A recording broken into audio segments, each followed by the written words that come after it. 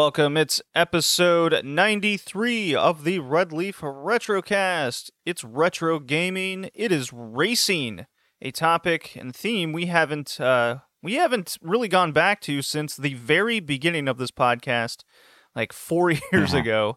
And so we're no gimmicks here. It's just straight racing, or at least the idea is straight racing.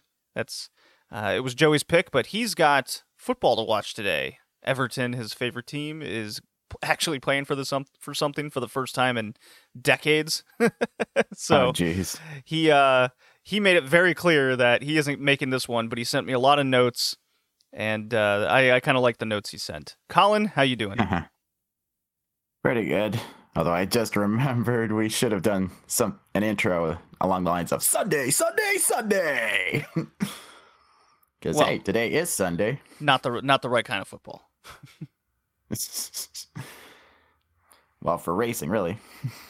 Yeah, or at least the kind of countdown timer. Do do do do. Whereas I guess that sort of intro is better for something like a demolition derby.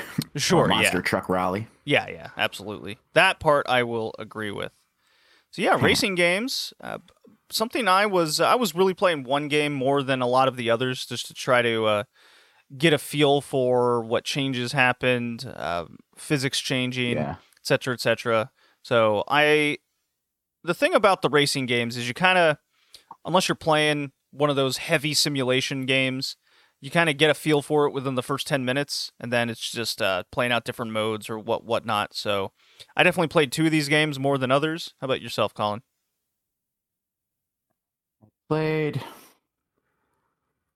I mostly watched videos for them, although I played one on an emulator, and yeah, it's a game. It's a game, but you'll see. Yeah. But truth be told, these past couple of weeks I've been pretty busy with getting stuff ready for my move. Although yesterday I got my first dose of the COVID vaccine. Hell yeah, join Team Pfizer. Damn right.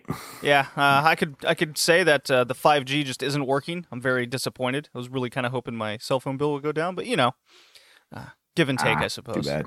Yeah. Second week in a row, I did go to the bar after work on a Friday. So nice. Yep. Had a couple beers, had some fried pickles.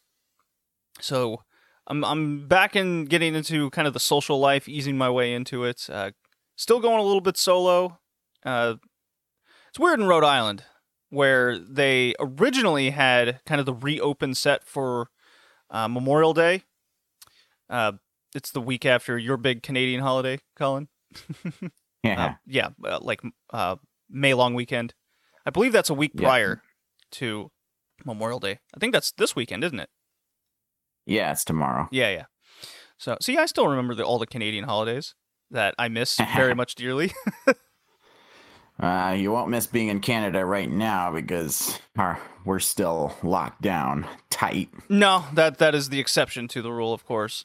So, being that Rhode Island, I guess, not that ever anyone's interested in fucking COVID talk after more than a year, but I just found it interesting that the mayor or governor, whatever the fuck, he's just like, we're doing good enough. Open a week early. I'm like, okay.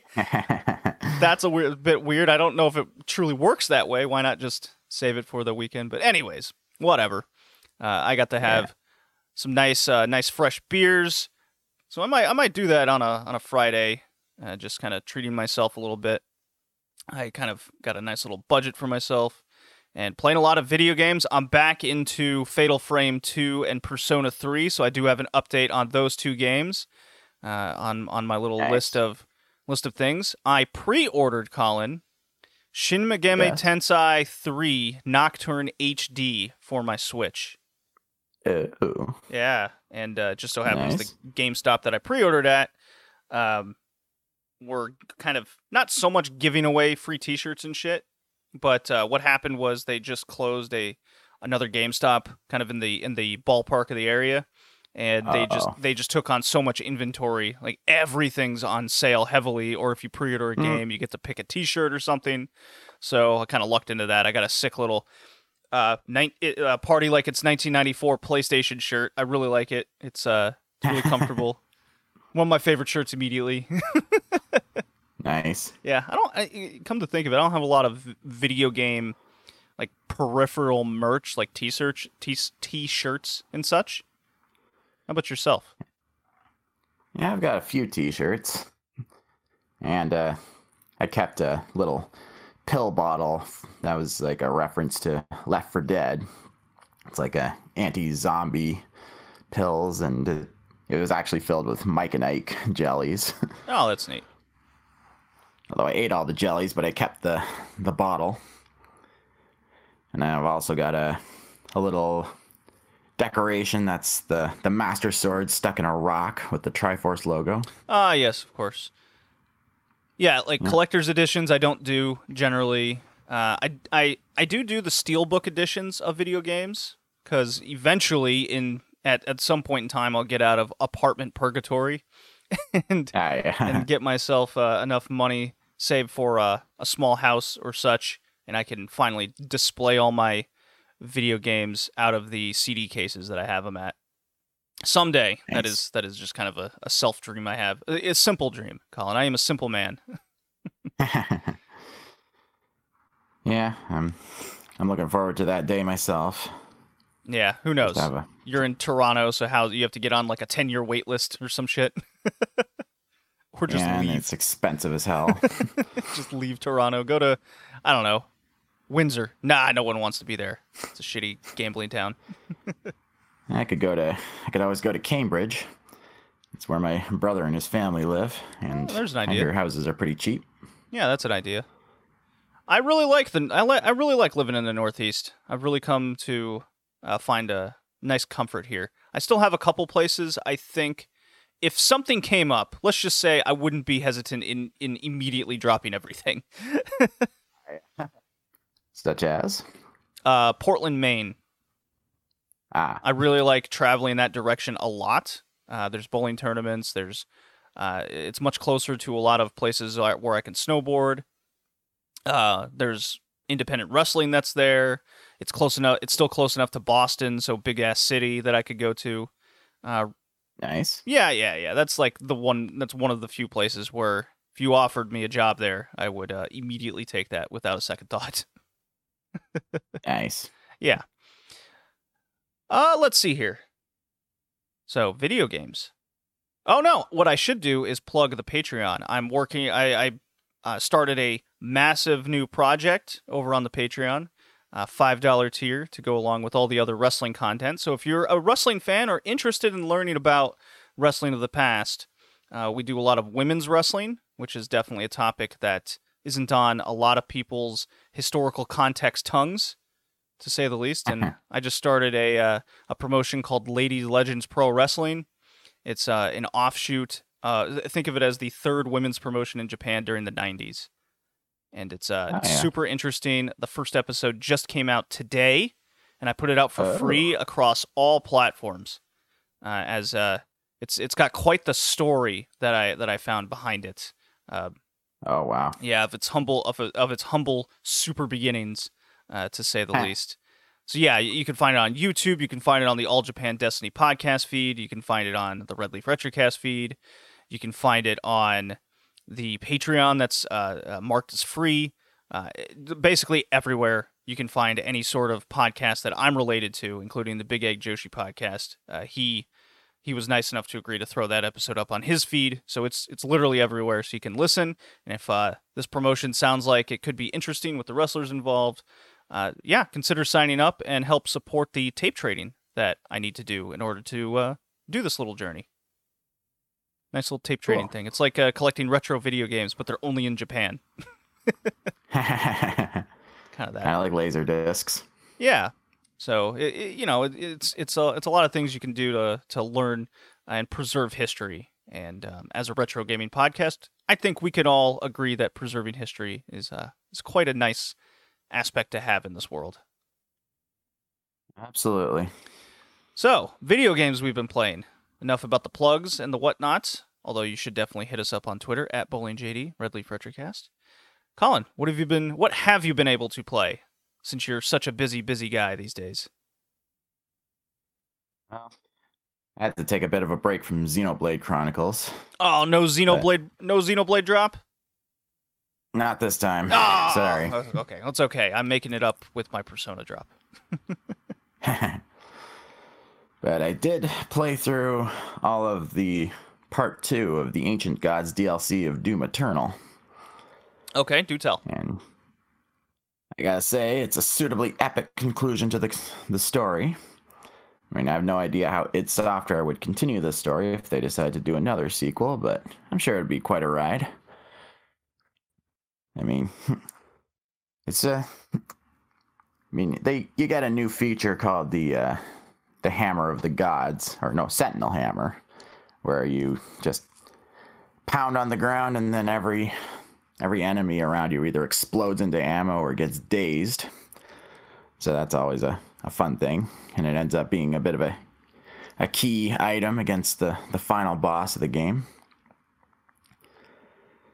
But yeah, until there's another modern day sequel, I can always content myself with the brutal mod for original Doom 1 and 2.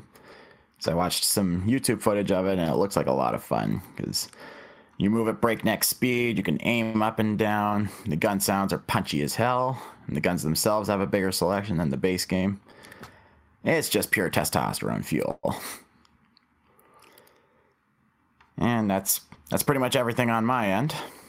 Although on a side note, I bought myself a new computer chair, a DX Racer. Ah, you've become a gamer chair guy.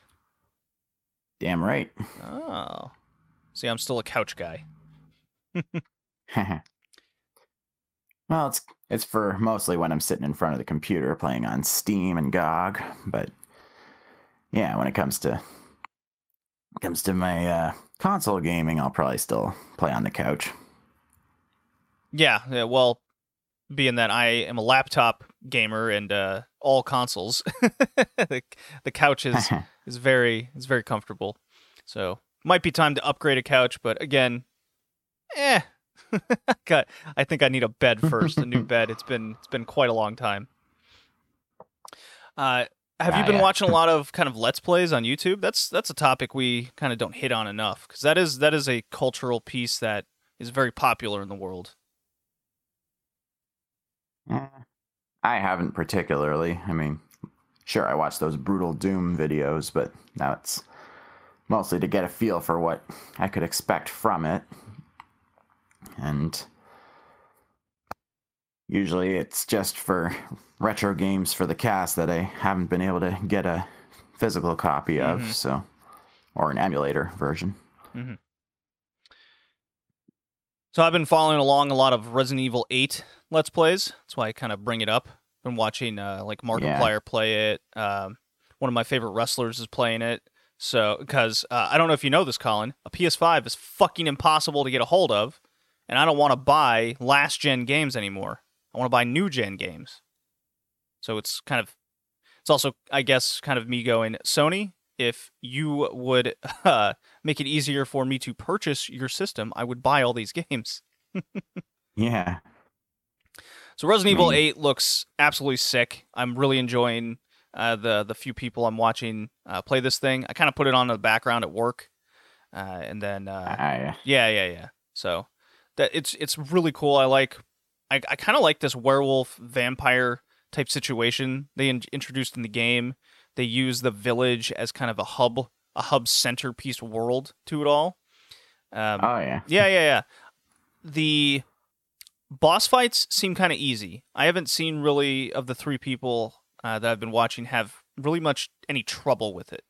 So that seems like they went backwards in that regard, but also that would be compared to the original RE games, and RE8 is clearly going in a different direction and reestablishing the series as something new, just like what they did with RE7. Yeah, they're going more towards actual horror this time instead of action adventure. Yeah. I watched a few Let's Plays over Returnal, a game that I super really want. Yeah, I watched one video of it, and I was blown away. Yeah, it looks and feels amazing, or at least quote unquote feels amazing. It every time I see someone play it, they're just mesmerized by how the controller reacts to the environment in the game. So that's that haptic controls that they really did, and this is the first game to take advantage of that. And that's the common consensus over the few Let's Plays I've seen over Returnal. And being that it's a roguelike, the replay value is incredible. It seems to have a good little gameplay loop to get you to continue playing. The story seems interesting with the woman crashing on the planet, and she's slowly realizing that she's retaining memories, which is kind of cool. I quite like that. Not far enough to understand why the bodies stay there. Yeah. That's a little lost on me. But I did watch one. I did watch one Let's Player that the game constantly kept crashing his PS5. So he was less than pleased with that. Not sure if it's a bug of the game, because I was curious over that particular part. I kind of pulled up a couple other just random Let's Players to see if they were crashing. No. So maybe this guy's just getting real unlucky with something that's triggering maybe a hardware thing in his... I don't know. Maybe some patches need to be done. Possibly. Yeah. There's always a chance that the way a certain person plays just triggers something. It's always a possibility. Could be. All right. Well, Fatal Frame 2 update here, Colin. Go for it. I'm nearing the end of the game. I got a couple more hours in. I've unlocked kind of this side story to the main story where there's these twin boys, and they dress them up like girls to kind of go through the same cryptic horror hell ceremony that they keep doing. And each time I learn a little bit more information about it. It's the overall story is still kind of lost on me. I'm not really understanding the purpose to it all, but I'm fairly confident that it's all gonna make sense in the end.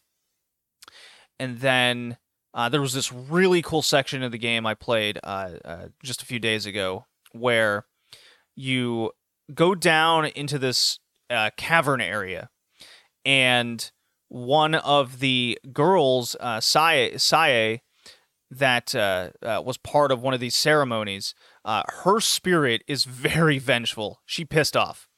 And oh, shit. Your main character drops the camera obscura in this cave, so there's a decent amount of time in the game where you're running away from Sae and you have no offense to fight against her. It recreates the horror and dread that you felt at the beginning of the game. Because I'm going to be honest, before that point, I was getting very much less scared because my camera was getting very strong and I got a feel for the game. So like all the battles and everything, and some of the boss battles were really goofy. Like there was one where she falls, this chick like falls from the ceiling and she like backward crab walks and then disappears and falls from the ceiling again in front of your face. It's really, I was laughing hysterically at that. But this Sae chasing you around this area as you're trying to solve this puzzle to escape her, and then you end up back in the cave and you get the camera back. But that period of time where you're absolutely helpless, reinvigorated kind of the fear to it all, and the fact that the camera didn't do anything to the Spirit Sae. So that's a big bonus. I really like that. So now I'm kind of fighting these twins shortly thereafter. Cool little boss battle where you have to kind of fight them both, and one charges at you really fast once you if you take a picture of the wrong twin. It's a doll puzzle, and the dolls kind of come to life with the spirits of the twins situation. So that was neat. So this back end of the game, once I got past kind of that midpoint lull, reinvigorated a lot, and now I'm trying to find this like bell under the floorboards, and it's in I believe it's the Tachibana house, and it's like a maze of nonsense. I'm so lost right now. I might need to pull out a walkthrough. Yeah, I was trying a bit of that this morning. Just a total mess. Yeah, playing a hard game right early in the morning with some morning coffee. Maybe not the worst way to start off the day. So that's some Fatal Frame 2. I keep saying it, but hopefully I'll have it beat on the next podcast. And then, obviously, time for some Persona 3 update.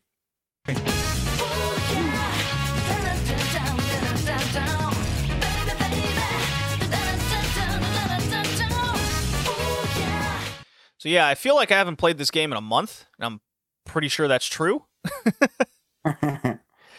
But yeah, I really got kind of tired of the game, or at least I got burnt out from it a little bit. And I've played a few more hours since since my not update of the last podcast. And I've finally hit some plot progress. Finally. So I'm in like mid-July in the game, and I've made it to like floor 80 something or another. And was so I fought these like Hulk Hogan monsters, which were kind of funny. That was on like kind of the mid 70s floors. And then I fought this annoying like pillar tower monster. And then once that was over, it triggered a story plot right before exams in the game. And it was revealed kind of what our goal is of learning about Tartarus and this tower and the Dark Hour and all this nonsense. Mitsuru, character I'm really, really liking in the game, I like her kind of character development that they're doing, is that her grandfather owns some research evil company or what have you, and 10 years ago, they were kind of capturing these shadows and doing totally not weird experiments on them. To try to harness energy or what have you. And of course something goes wrong, as they do. And these shadows all these shadows that they had, when they escape, we'll put it that way, they kind of became the like 12 arcana, the tarot card creatures. Oh, yeah. Yeah, so they became the 12 tarot card creatures.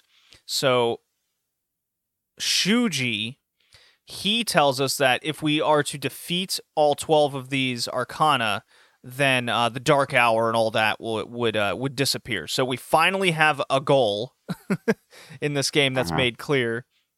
And there's some like guilt that Mitsuru has with her grandfather and what he does, and it kind of reveals that if you go through this crazy traumatizing thing as a kid, that you're a candidate to experience the Dark Hour because of the whole, your persona is your heart incarnate kind of situation. I'm like, okay. Yeah. And then the other thing the game hinted at was our main character's parents probably died due to this thing gone awry a decade ago. So, took my exams, think I passed.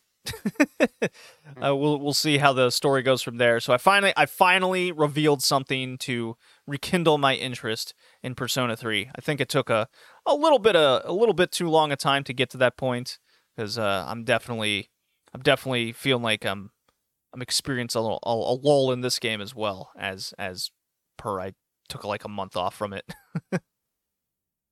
Did you reach the beach episode? No, they're talking about going on vacation to the beach, so I'm very close. Okay. Very close to that. Yeah. Junpei is all hyped up for it.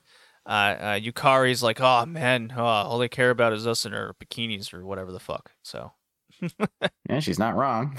I mean, I don't know about you, Colin. I don't mind looking at some attractive women in bikinis.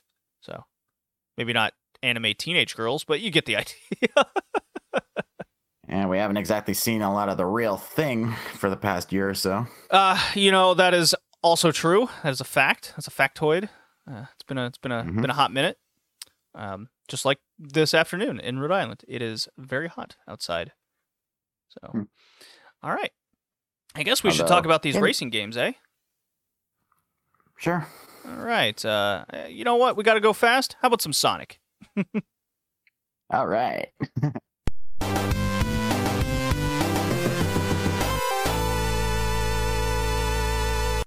Although Mario Kart could have worked as well. Oh, I got Mario Kart 2. I'll do that as well. Hold on. I gotta find it. Where was it? All right. Much shorter drop. Mm-hmm. Yeah. So racing games. Colin, you were not a podcast host yet when we did the racing games at the very beginning of this podcast. When was that? The last time we did racing games was February 2017. So it's been over 4 years. Holy shit. The last time, Time yeah. flies. And that was a long podcast episode where we talk about kind of the culture of racing games, the fallout over time of it all. Obviously, since the podcast has gone on over time, those deep dive topics have become less and less, and it's more of a chiller podcast these days. And I think that's okay. Podcasts got to change over time. Yeah. What is your opinion it's less over daunting to start up? Yeah, exactly. What is your opinion over racing games? What's your fandom's past with it all? Well, aside from Mario Kart games, the only one I really played extensively was like Need for Speed, Original Hot Pursuit, and High Stakes. Mm-hmm. Those were a lot of fun. Yep, played those on the podcast. Yeah. Did you have experience with High Stakes, like challenging your friends with your car on the memory card, and then you lose it? You're all pissed off. No, we ended up playing it on the PC. Ah, you missed out on half the fun of ripping the controller out, and you win your friend's car. And well, we didn't have a PlayStation back then because our parents wouldn't allow it, and anybody I knew that had a PlayStation didn't have that game, so I was pretty much stuck there. Oh, what I did with some friends is so I would play it for a week, and then I would let my friend borrow it for a week, and then there's kind of long-term storytelling here where 3 weeks later we'd race each other. Yeah. Yeah.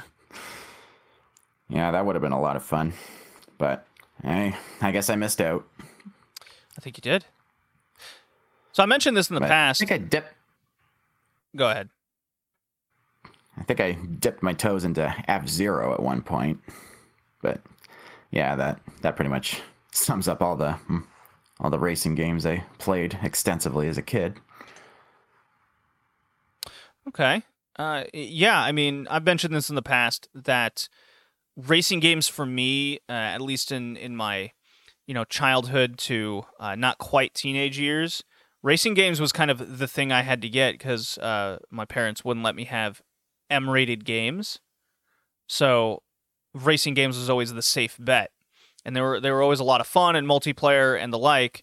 So there's a game on this list I have a heavy big childhood with, especially with Joey. I played the hell out of that game. Need for Speed, Ridge Racer, Wipeout, all the like. All kinds of wacky games like Running Wild, where you're racing as animals.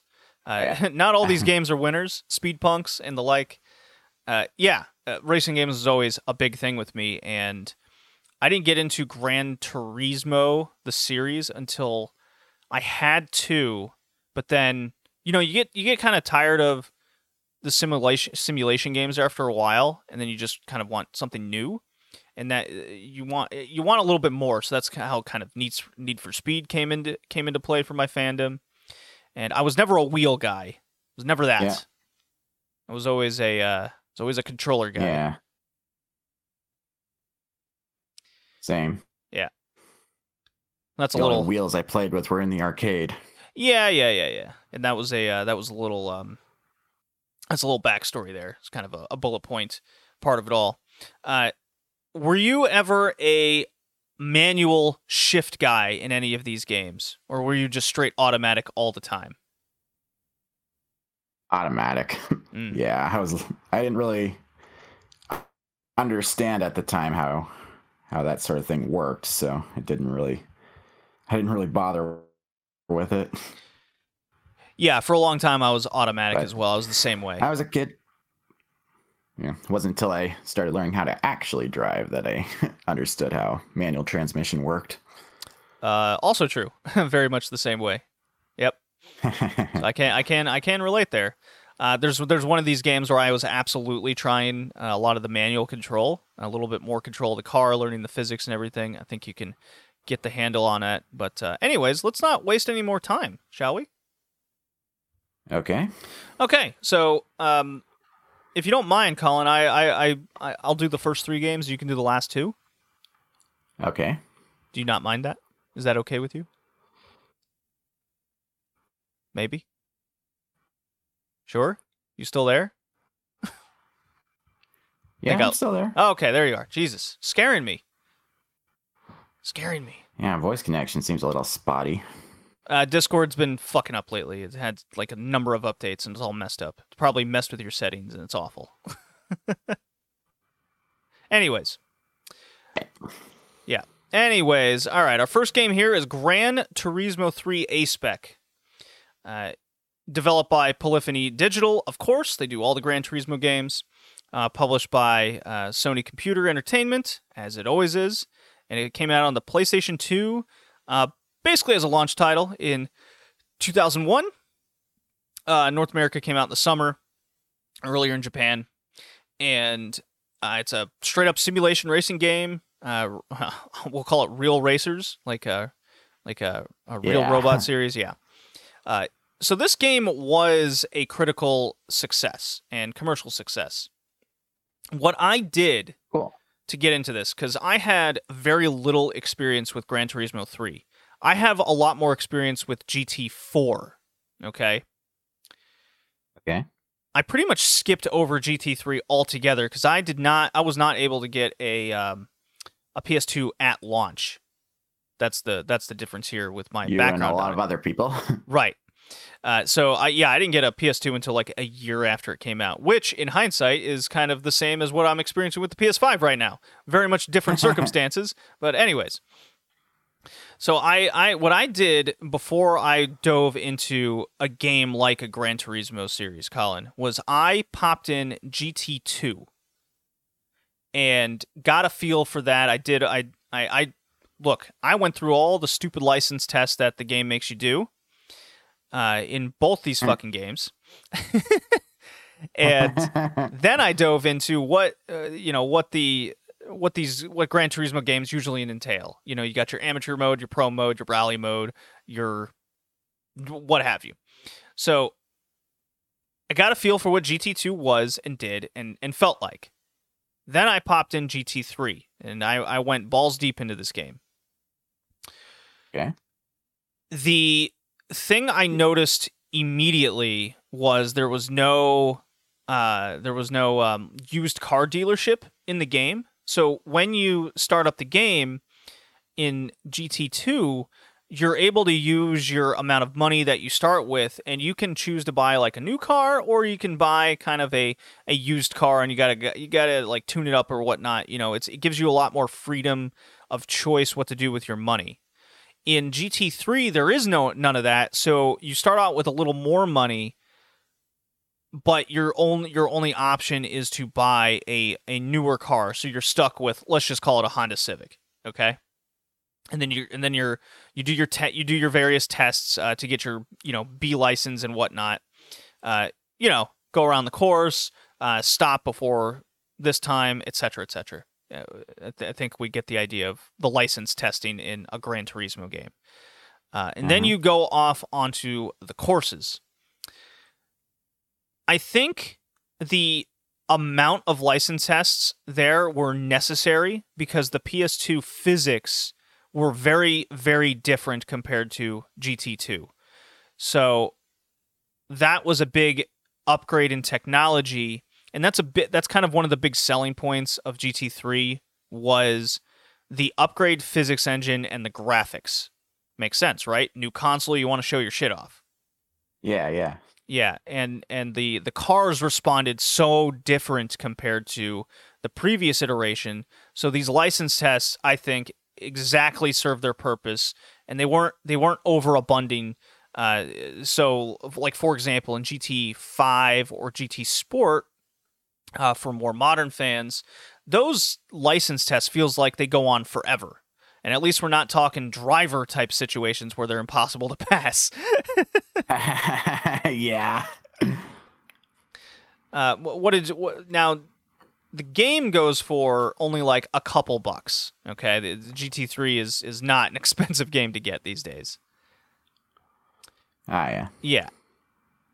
Do you have any past experience with GT3, or did you watch a Let's Play over this thing? How did you go about playing this, Colin?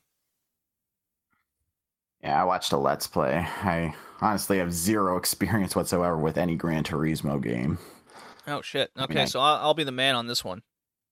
Yeah, I mean, I was able to get a feel for what the game is like by watching the guy play, because he'd like go through all the menu options and show all the cars available for purchase, whether you had the money for them or not, and the selection is staggering.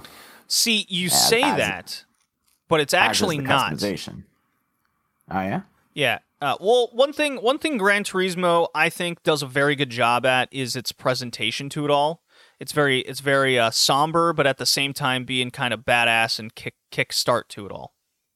Yeah, yeah. That's one thing GT has always done. Yeah, it goes for a very realistic yet adrenaline pumping experience. Yeah. Well then, okay, so back to the game here. So you said that there's a lot to take into the game, okay? And there really isn't. Because, like I said, I put in GT2 before this, okay? Yeah. So, first off, there's still only 19 tracks, just like in 2. And the tracks that they carried over from GT2 aren't even the best ones. Or at least in my opinion.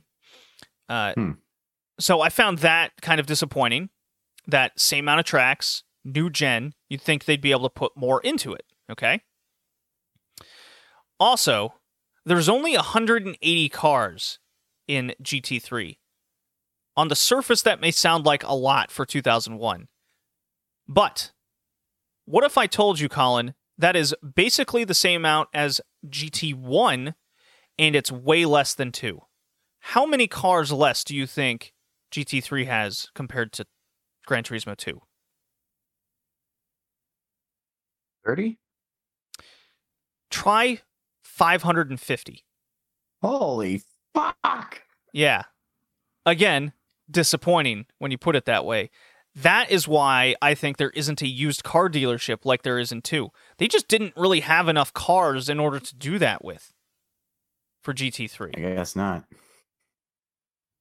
So that's a big disappointment. Same amount of tracks, way less cars.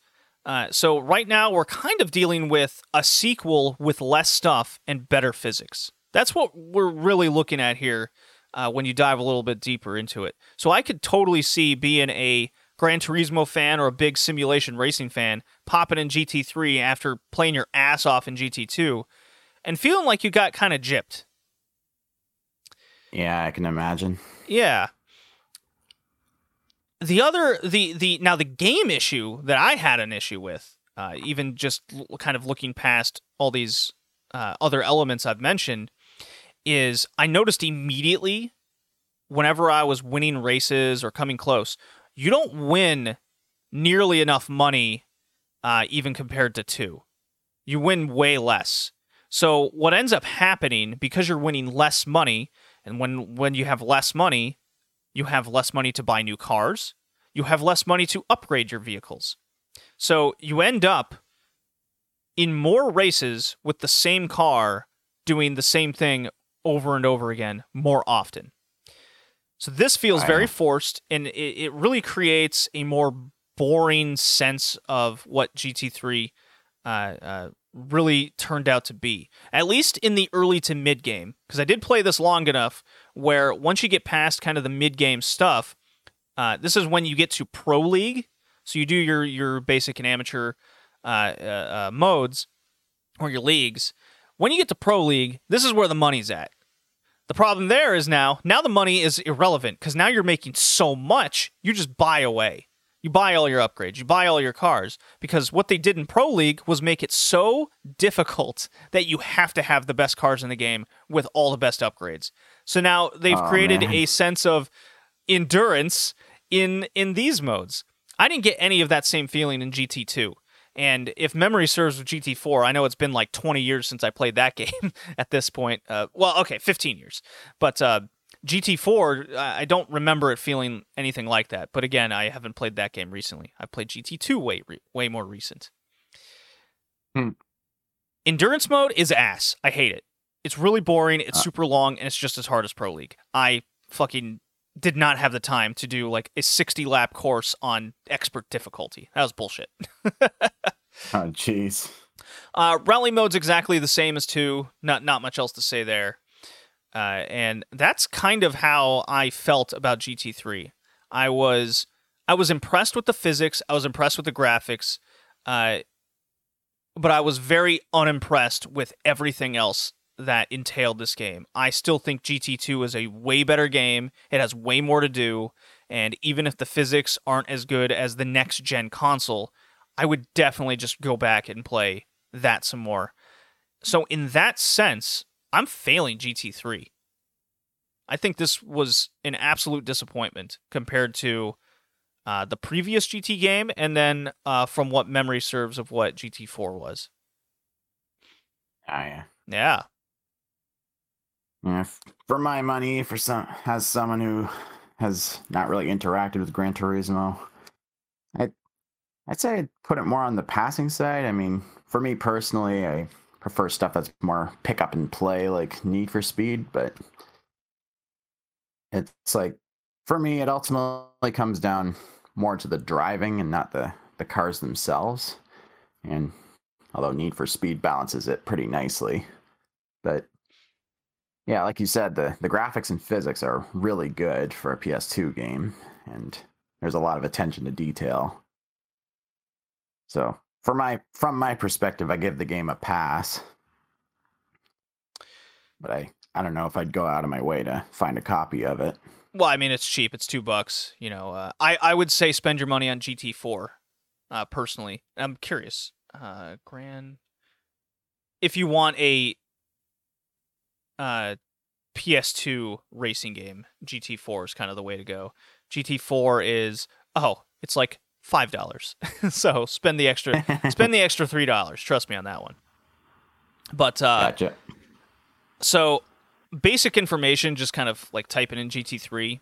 The basic background of what happened with this game was this was supposed to come out in 2000, and its working title was Gran Turismo 2000. You know, much like every other fucking game that came out during that year. Basically, the short version is the game was delayed a year. Okay, they needed to, you know, whether it was fixing the physics, adding certain things into the game, licensing issues with getting certain cars, etc., etc. So the game was supposedly rushed for launch and then delayed anyways. Oh. So my theory is all of that content that was missing in GT3 was because of this rush job. And I think that's why there was a big turnaround on GT4 where the content was like astronomically more. They just basically took kind of the basic engine idea of GT3 and just upgraded the shit out of everything. Wow. Yeah. A little background on that. But yeah, it is a outstanding racing game. Just in the context of everything surrounding the game and its past and being a sequel and being part of the series, my perspective is this game was a disappointment, despite it being mechanically good. Makes sense. Yeah. All right.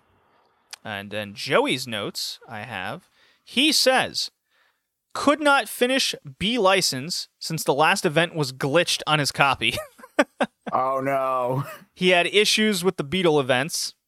He says the turning was a little stiff. Makes sense, the physics, you know, whatever. He still had fun with the game, doing C-class races in particular. He said, like you, Colin, there was a lot of races and cars to choose from. He says Easy Pass and his favorite game of the podcast. Oh, little spoiler there. I was going to say. There you go. Okay.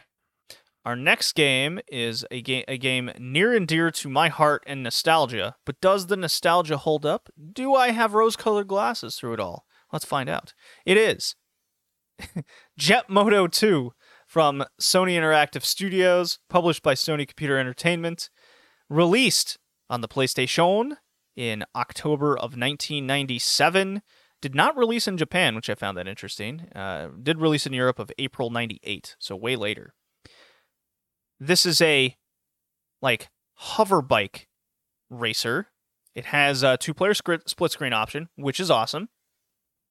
You can input a code on the title screen in which you can unlock all the courses of the first game. There's 8 characters, I think, to choose from. Obviously, everyone chooses the Mountain Dew or the purple bike chick. Mountain Dew dude is a good classic dude to choose. The courses are kind of wacky. It's pretty much the world's in apocalypse mode and everything's destroyed, and you're just using these hover bikes to race around this apocalypse wasteland. So you got a lot of interesting courses here. You got Destroyed City. You got Heaven and Hell, which is a wild thing. You have racing in an abandoned mine shaft. You're racing in big hot springs area. You get the idea. There's the courses are definitely very unique to one another and in different environments. The problem is these hover bikes are hard as fuck to control. Oh, really?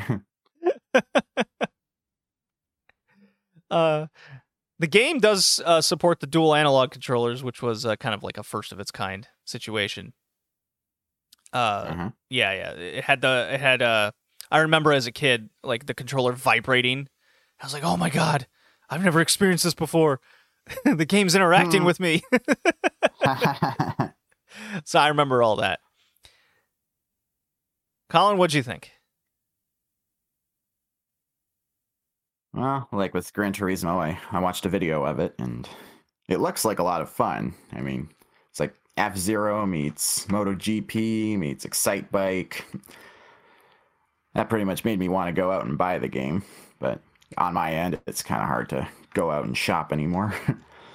But makes me kind of wonder if modern-day Mario Kart games got some inspiration from Jet Moto, just with all their motorcycle options and such. Oh, yeah, maybe. Yeah. And from what I could see, maybe it was just because the player was making it look easy, but the gameplay looked pretty smooth. A bit like Wave Race, but without the water. And the tracks... Well, the game is locked in at 30 frames per second. That's for sure. Ah, yeah. Yeah. Yeah, the tracks are pretty creative, like you mentioned before, without being too cartoonish, like the one that has you jumping across pieces of freeway sticking out of the ocean. That one looked like a lot of fun. And that was something that I noticed just for the game as a whole. There's just a big amount of jumps and ramps to launch off of. And that made the game look even more fun. And it had good music. It really matched the high-speed action. And every so often, there's an energy chain that you can use to tighten your turns. Although you can only use it around certain energy pillars at certain turns. Yeah, so my theory behind that is they couldn't get the physics to go the way they wanted to. So on big turns like that, they're like, okay, we're going to have these energy pillars to reel in a player so they don't fly off all the time. I think it was a crutch use. That's my theory. Makes sense. But yeah, if I ever found a copy of this, I would definitely pick it up. Yeah, I mean, Jet Moto 2 isn't that expensive. You can actually get the Championship Edition, which is the greatest hits version. That has all the first game's tracks already unlocked. You don't need to get the code for it all. So it's probably the way to go. I think it's also cheaper as well. Yeah, I'm looking at it right now. Jet Moto 2 goes for about $7. The greatest hits version goes for about $4. Nice. Yeah. So it's not an expensive game at all. So I don't know if you noticed this, Colin. This game is heavily sponsored. Yeah. Definitely not afraid of product placement. I mean, you mentioned Mountain Dew, but there's also Chef Boyardee and Kawasaki and all that. Well, Chef Boyardee was a major sponsor of the game, and on like every single track throughout the game, you can see Chef Boyardee logos and whatnot. Yeah. Of course, that's pretty much par for the course with a lot of racing games. I mean, Gran Turismo had some too. Yeah, I mean, I don't mind the sponsors in this game. It definitely feels like a rally race, which is also heavily sponsored in real life. So it kind of gave some sense of fun realism to it all. That's a case where sponsors are actually kind of welcome, and it's really fun. When I was playing this, it was really fun just looking out for the sponsors to see, it's like, are these companies even still around anymore? Are they still associated with racing and the like? And extreme sports, I think it's safe to say it's not as mainstream popular as it used to be in the late 90s, early 2000s. Yeah, I bet. Yeah. The soundtrack of this game I thought was pretty cool. It had some good little sponsored music in there. But yeah, I think the physics and the way the hover bikes, I think their speed there's always like something felt awkwardly off about it all. And you definitely notice the problem with the physics on levels like the mine shaft is probably the most notorious one, where you're just constantly falling off this broken bridge constantly over and over again.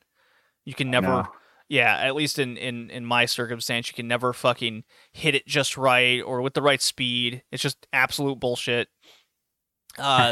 There's the Heaven and Hell level, which is kind of the hardest one in the game, where you're just falling off the stage over and over and over again. It's almost like you don't have a choice. What was the other?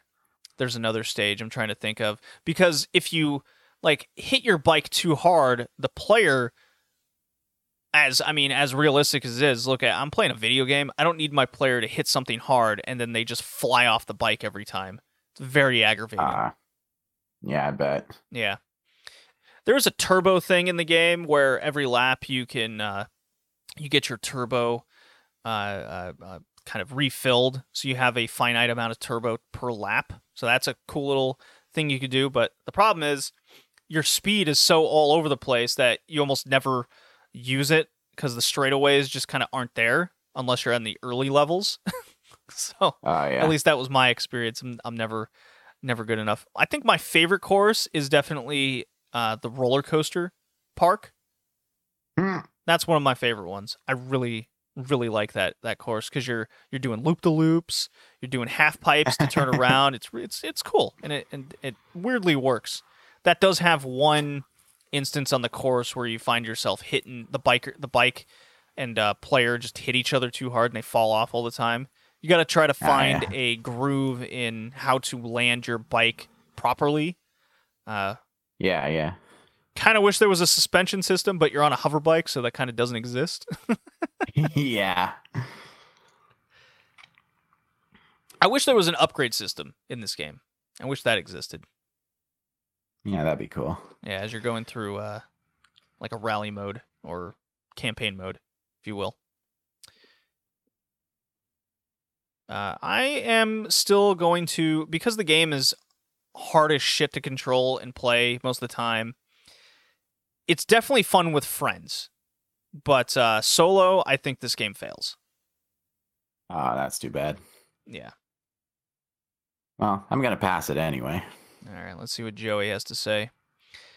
Holy shit, the controls are bad. Graphics are a mess. Mountain Dew Racer for the win. Probably more fun with friends, but very boring solo. He fails it. There you go. Nice. All right.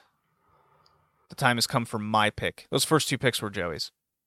My pick. Okay. Crash and Burn. Developed and published by Crystal Dynamics on the 3DO. A launch exclusive. Hell yeah, man. 3DO has returned to the podcast. which is really funny boy. because Angry Video Game Nerd just did a whole episode over the 3DO. Yeah, Colin, I just watched that one. It spoke to me. Yeah. I bet. Yeah, and he even went over Crash and Burn, and when he puts it in the context of, 1993, and the 3DO was like $1 million, and the only game that came out with it was this, I guess in the context of it all, it would be disappointing. Yeah. Colin, what'd you think of Crash and Burn? Now, I know you've played this game before. You're welcome. Yeah, I played it at your place before you were forcefully evicted from Canada. And I also remember not liking it much, but that's the 3DO for you. Yeah, I watched a video to refresh my memory, and the graphics and sound are atrocious, although the music is passable. Oh, come on. 1993, these graphics are awesome. What are you talking about? So many polygons. Yeah, sure. I mean, I forgot this was a car combat racer, but it really doesn't do anything to make the game fun. No, they're like little squares hitting cars. It doesn't really feel like a car combat at all. Yeah, the animations are really janky. And when you catch fire, there's just these little overlays of fire icons. Which yeah, it's almost like away. They put an MS Paint thing moving on the car. Yeah. So yeah, I think it's safe to say this game lived up to its namesake. It crashed and burned hard. Well, this was a packing game with the 3DO, and when I bought my 3DO, I got Crash and Burn with it. I think you remember. I think it was like one of 8 games I got when I got my 3DO. You paid too much for it. They should have paid you to take it. Oh, come on. Let's see. I think I paid $10 for the 3DO because I had I had the credits with the store. Oh yeah. And then all the games were like $5 or less that I got. So let's see how much Crash and Burn generally goes for. It can't be a lot. Yeah, AVGN was mentioning some of the games. Their original copies in the box go for a lot of money, but I'm not sure how accurate that is. Yeah, I'm looking at price charting and some eBay. It's like $20. Complete in box, like $25. Too much. Wow, you're lame. So yeah, Crash and Burn launch title. It was the only one that came out. It kind of plays like a Wipeout game, but less. The car is less maneuverable, so it's trying to do a lot with speed over the tight controls that Wipeout would have on the PlayStation years later. Yeah. So I found that interesting. The car combat itself, I think they looked at F-Zero and they go, okay, we can do something with that idea and then add missiles. You feel me? More or less. Yeah. There's 30 tracks, which, when you compare to Gran Turismo, this game has more, which I thought was funny. But it's only designed for one player with the tournament mode, so that's disappointing. This definitely should have been a multiplayer game. The fact that this was single was really disappointing. Yeah. Yeah. And the game wants to do full motion videos, as does most 3DO games. So you have, in between races, you get wacky FMVs with the racers, which are kind of funny. They flaunt their skills, and they, as the Wikipedia says, insult their opponents with death threats. So they're basically wrestlers. Yeah, exactly. Yes, they're cutting promos at the on the character select screen and in between races. Yeah, exactly. It's maybe that's why it speaks to me. But there's only 6 racers. There's only 6 racers, and they look like it's like something straight out of the 90s, Ren and Stimpy style artwork type shit. It's very, Very radical dude. Really righteous. Really righteous. I'm gonna make you eat your Mountain Dew. There you go. So, yeah, it was rushed at launch. Shocker, shocker. And the game's very, very bare bones basic. It's I would say it's a very average game at best. So I think in all of the disappointment, it's Colin, shocker, this 3DO game fails. Yeah, that's one good thing about 3DO games. They make for easy selections for worst of the cast. Oh, I think there's one worse than this on the cast that we haven't spoken about yet.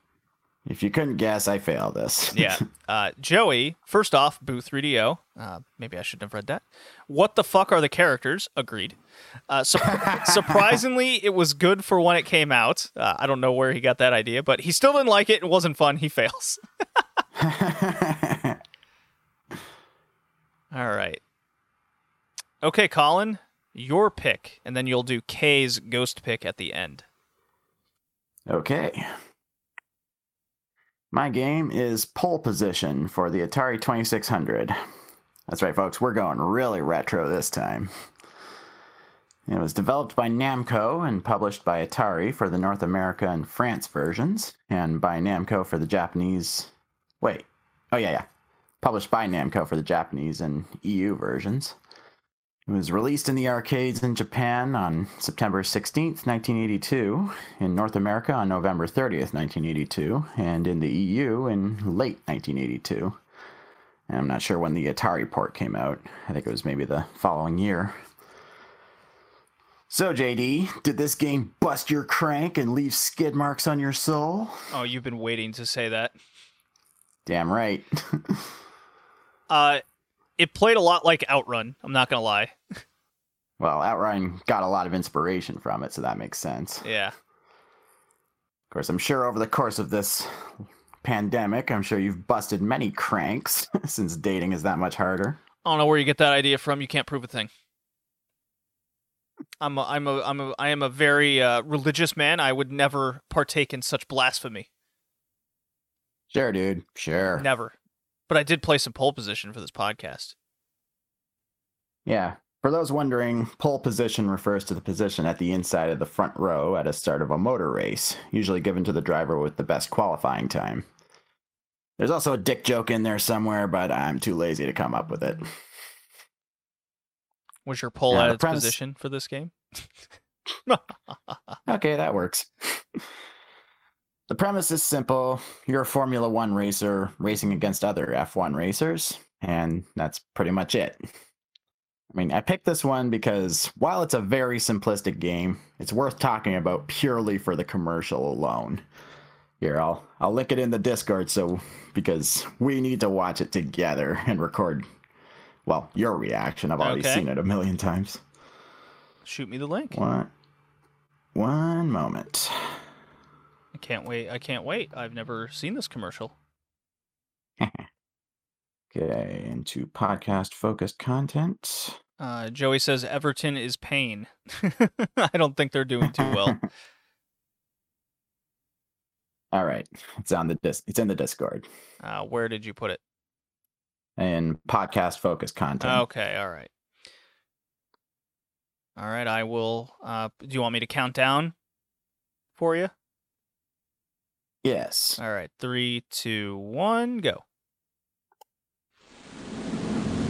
Hey! Yes? You look like a real jerk.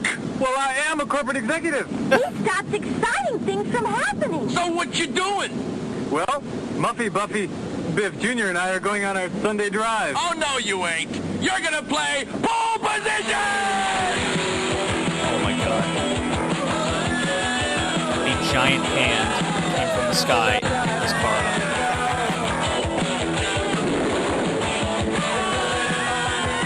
That is some rockin' music. Oh, now he's in an F1 car. Oh, the family's in an F1 car. Oh, they're racing. Oh, they're crashing. Oh, no, they're dead. People actually died.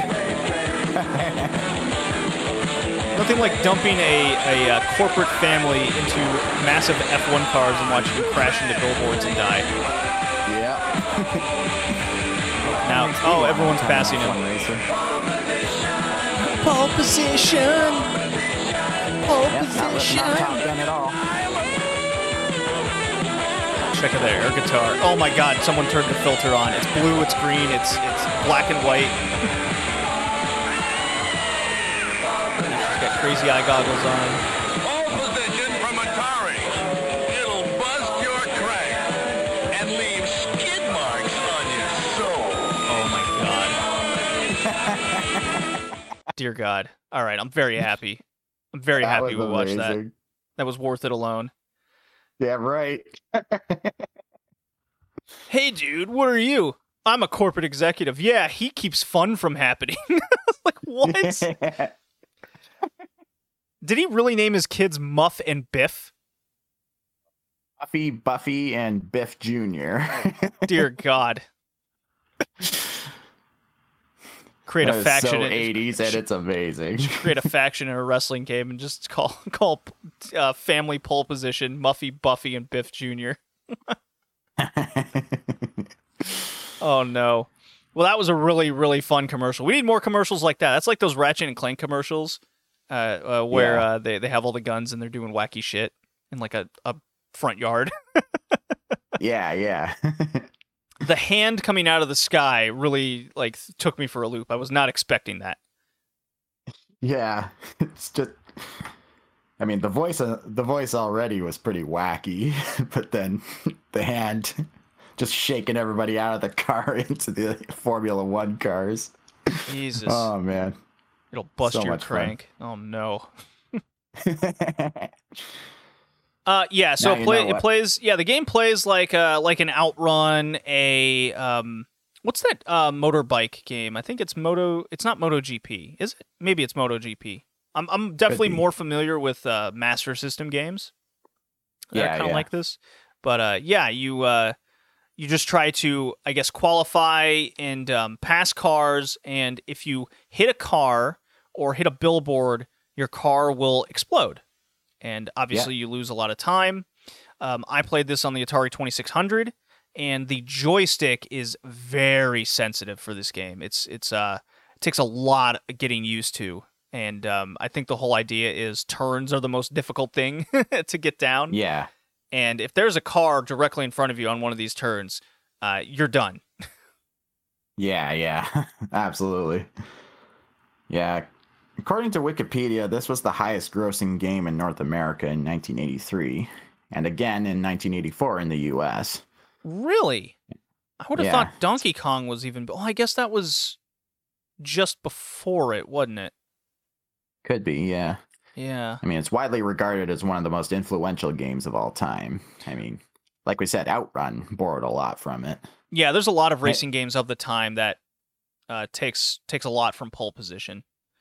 Yeah, it even had a cartoon show, though it's apparently almost nothing like the game. I would imagine not. Yeah. So you can actually get this on the Intellivision for $30. Supposedly it's on the Vectrix, that monstrosity of a thing. That's like $80. I got it on the Atari 2600. I bought it for $5. It's definitely a piece of history that I think if you have an Atari, you kind of have to have pole position. Yeah. Does the sounds hold up? I don't think so. I think it's definitely a game you play on like a low volume so it doesn't irritate your ears to bleed. Yeah. That you could just play it with like play it with your headphones on, listening to other music or a podcast. Right. I mean, that's basically what I did. How far did you get, or did you like emulate this? Like, what did you do for this? Yeah, I emulated it. I mean, I think because it looks like it.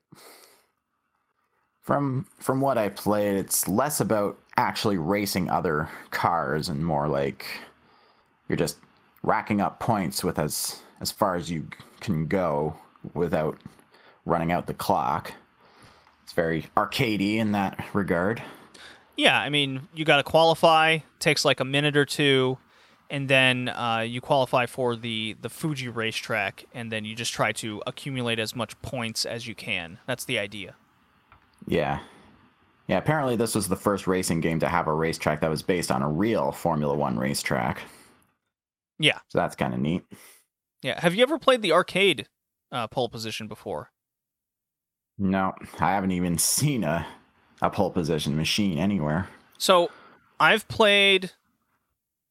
pretty sure I played pole position 2 at a barcade in like Nova Scotia, like years ago. Oh, yeah. Yeah. Nice. Yeah. There's so when you go to the Maritimes, Colin, at least in my experience, there was a lot of barcades. Because I don't know if you're familiar with the Maritimes, not a lot out there. Yeah, really. So like every town had a barcade, and there was always the classics. There's a Mortal Kombat, Street Fighter, and inevitably there would always be a room with like an Intellivision or a ColecoVision.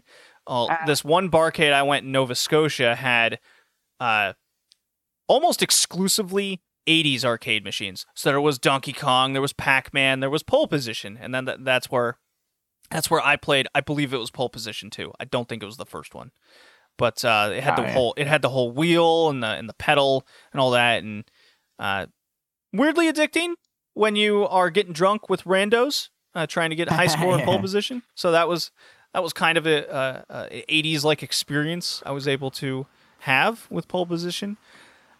You know, for something that came out in the early 80s, I really don't have much to complain about. It's really a product of the time. I'm going to pass Pole Position. Yeah. I mean, sure, it hasn't aged that well, but it's like we said, it's very, very influential. It's very of the time, yeah. So for that reason, I'll give it a pass. Yeah, and I don't know if I mentioned the price, but $5-10 you can get Pole Position. And Nice. Joey says, sounds are annoying, fun for maybe 5 minutes, and then no more. He fails it. Pretty harsh on that Pole Position.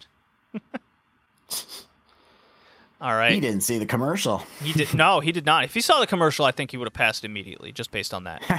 In fact, I think I am passing it just based on the commercial. I'm sold. Yeah. All right, Colin, our last game. End our pain. It is Sonic R on the Sega Saturn. Let me just pull up the information on Wikipedia. Kay picked this monstrosity. It's developed by Sonic Team and Traveler's Tales and published by Sega. And it was released on 18th of November, 1997, I guess worldwide. Yes.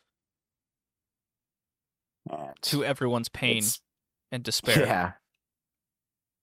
It's what you think it is. It's all the characters of Sonic, at least of the time, racing. I mean, there's Sonic himself, there's Tails, there's Knuckles, there's Amy Rose, and Dr. Robotnik.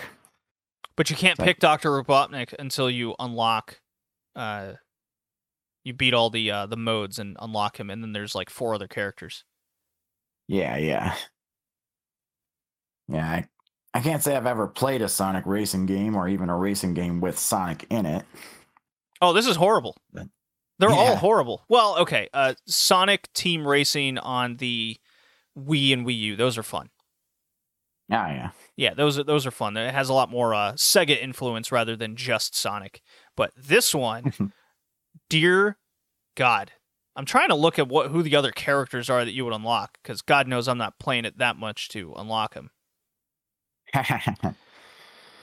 Yeah, it's I think I now see where Sonic Adventure got its mechanics, or at least the prototype of them. Oh God, you're right. Oh no. Oh, it makes so much more sense.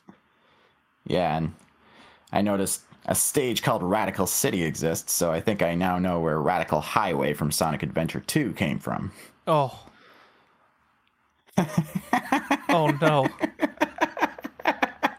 It's Sonic R. We have all this to blame. Colin, you know they had to develop their own game engine for this monstrosity? Doesn't surprise me. Yeah. And being that it was already difficult to make games on the Saturn because of its like 4,000 processors or whatever, I could just imagine the hell that they went through to try to make this thing work. Yeah, I can only imagine. I wonder if Wikipedia has anything to say. It's like, let's see, I'm looking in the development section right now. It's like, Traveler's Tales chose to rebuild a Formula One game they were developing into a Sonic-branded title. And then development began in February 1997 as a joint project between Sonic Team and Traveler's Tales. It was originally known as Sonic TT, which stands for Tourist Trophy. Horrible. And then... Okay, the other characters to unlock. This sucks. Metal Sonic, Tails Doll, Metal Knuckles, Egg Robo, Robotnik's assistant, and then Super Sonic, the faster version of Sonic, of course. Man, could you imagine getting good enough at Sonic R, and then you unlock Tails Doll? You know how disappointing you would be? Yeah, really. It's like, oh, we're not making a new character or anything, and then you get hyped up for maybe the next true Sonic game has that character. No, none of that. Fucking Doll Tails, get out of here. Yeah. I watched a video of it, and I only saw the guy playing as Knuckles, and he used the glide mechanic a lot to skip across or cut a lot of corners in the tracks. Oh yeah. Just wondering if the physics of this game are so bad that you don't have to like jump to get back on the track because you will fall off. This is ass controls. Yeah, you just the camera just like goes up all the time out of nowhere. It's really bizarre, and then you end up falling off like a bridge or the stage, and then you of course see half the stage get cut off, and it's just a void. And then when you just get back on, you just left or right, and then it just shoots you back on the stage. It's ridiculous. Yeah. I mean, the tracks themselves seem to have a decent amount of depth to them with all the branching paths and shortcuts and secrets. If you can tell where you're going, sure. Yeah, I was just gonna say it. They might be a little too complicated. Well, you can't tell where you're going. Like, that's the problem. Although there are arrows pointing which way to go. If you're going slow enough to see them, sure. Yeah. I will admit, I like the music. I mean, kind of like the music of Sonic Adventure 1 and 2. It's a bit of a guilty pleasure. Mm-hmm. I mean, cheesy, but damn it, I can't help but hum along. Yeah, it's I do kind of like how you can unlock Super Sonic by collecting all 7 Chaos Emeralds. Of course, they're hidden pretty well. You gotta really explore the levels to know where they are. Yeah. But, there's only 5 tracks to my knowledge, so not a lot of replayability here. Yeah, it seems that way. The whole point of coins that you collect along the stage is to unlock little shortcuts, so at least it's got that going for it. Yeah. That kind of makes it into more of an exploration game than a full-on racing game. Yes, correct. It's like it's almost so this came out in 97. I believe, when did Crash Team Racing come out? What was that, 99? Don't know. Let's see here. Well, I don't want nitro fueled, fucker. I want that new one. CTR came out in 99, and then obviously Super Mario Kart was out years before it. And Mario Kart I don't recall Mario Kart having that many, if any, shortcuts. So maybe this was the one that introduced The concept? Nah, I'm probably giving this way too much credit. They had to have taken this from another game. Yeah, most likely. Yeah. Controls like ass, looks like ass. It's very polygonal. Later in the Saturn's lifespan, custom game engine. I'm sure they had a mess dealing with that. Look, I failed this game so easily. I hated this with so much passion. Yeah. Well, I mean, I didn't really get to play it, so I don't know if I. Colin, are the you same telling me you amount of- didn't go out and buy a Sega Saturn and spend $65 on Sonic R? I got a queen size bed to buy. I ain't okay. got time for that shit. Me too. Yeah, I know. Same deal. Yeah. Yeah, I emulated the shit out of this game. I'm not spending money on Sonic R. Yeah. I guess I'll give it a soft fail. A 'cause it soft has fail. has some redeeming qualities, like the music. Oh, no way. Joey says, don't like the camera angles. The running motion is awkward. What is up with this music? Levels are interesting.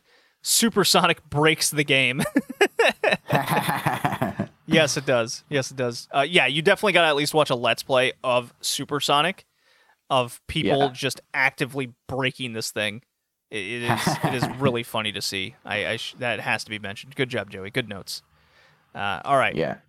So just to recap here, our 5 games we played were Gran Turismo 3A Spec, Jet Moto 2, Crash and Burn, Pole Position, and Sonic R. I will go through Joey's grades.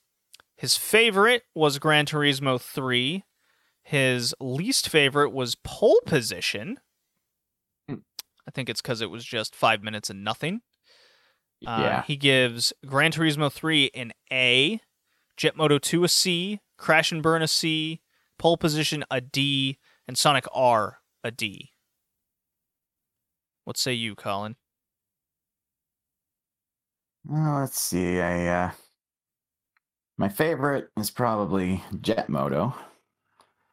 My least favorite, Crash and Burn. Aw. For tiers, I give Gran Turismo a B. Jet Moto, I guess also a B. And Crash and Burn, F. What? Oh, you're crazy. Pole Position, D. Although maybe I'll up it to a C because of the commercial. Up it to a C. It's required with that commercial. Yeah. And Sonic R. Executive decision. Did you say B or D? D for Sonic R. Oh, I was a little scared there. What was your favorite and least favorite? It was Jet Moto favorite, Crash and Burn least favorite. All right. Gran Turismo, I will also give it a B, just because of the content that was lacking from the game. Jet Moto, I will give it or Jet Moto 2, I'll give it a C. Crash and Burn, I will also give it a C. It's not broken by any means. It's just not very exciting. Pole Position, I'm giving it an A, actually. Ah, thanks. Yes. And Sonic R, I give that an F. Not that it makes a difference to the overall score. So my favorite is Jet Moto 2. And yes, nostalgia does definitely have a lot to do with that. My least favorite, without saying much, is definitely Sonic R. So let's see. That gives our overall grades, GT3 a B, Jet Moto a C, Crash a D, Pole Position C, and Sonic R gets a D. Okay. There's nothing really high scoring overall this time around. So, next episode is 94 and on. We haven't picked those games yet, so we get to pick ahead for the games ahead coming up here over the summer. So that should be exciting. Might have to delay a certain RPG cast because I'm definitely not finishing Persona 3 before June. Because when did Persona 3 come out? It came out Like July 2006. So I have at least until August to finish that sucker. If I so choose, of course. All right. Colin. It's our longest cast in a little bit here, going almost an hour and a half. Yeah, and with only 2 of us. Well, I had a lot to say over Gran Turismo. There was a lot to break down with that game. It's a big one. Yeah, and there was a lot for pole position as well. Yeah. All right. I guess everybody, we'll see you next time. Adios. Bye now.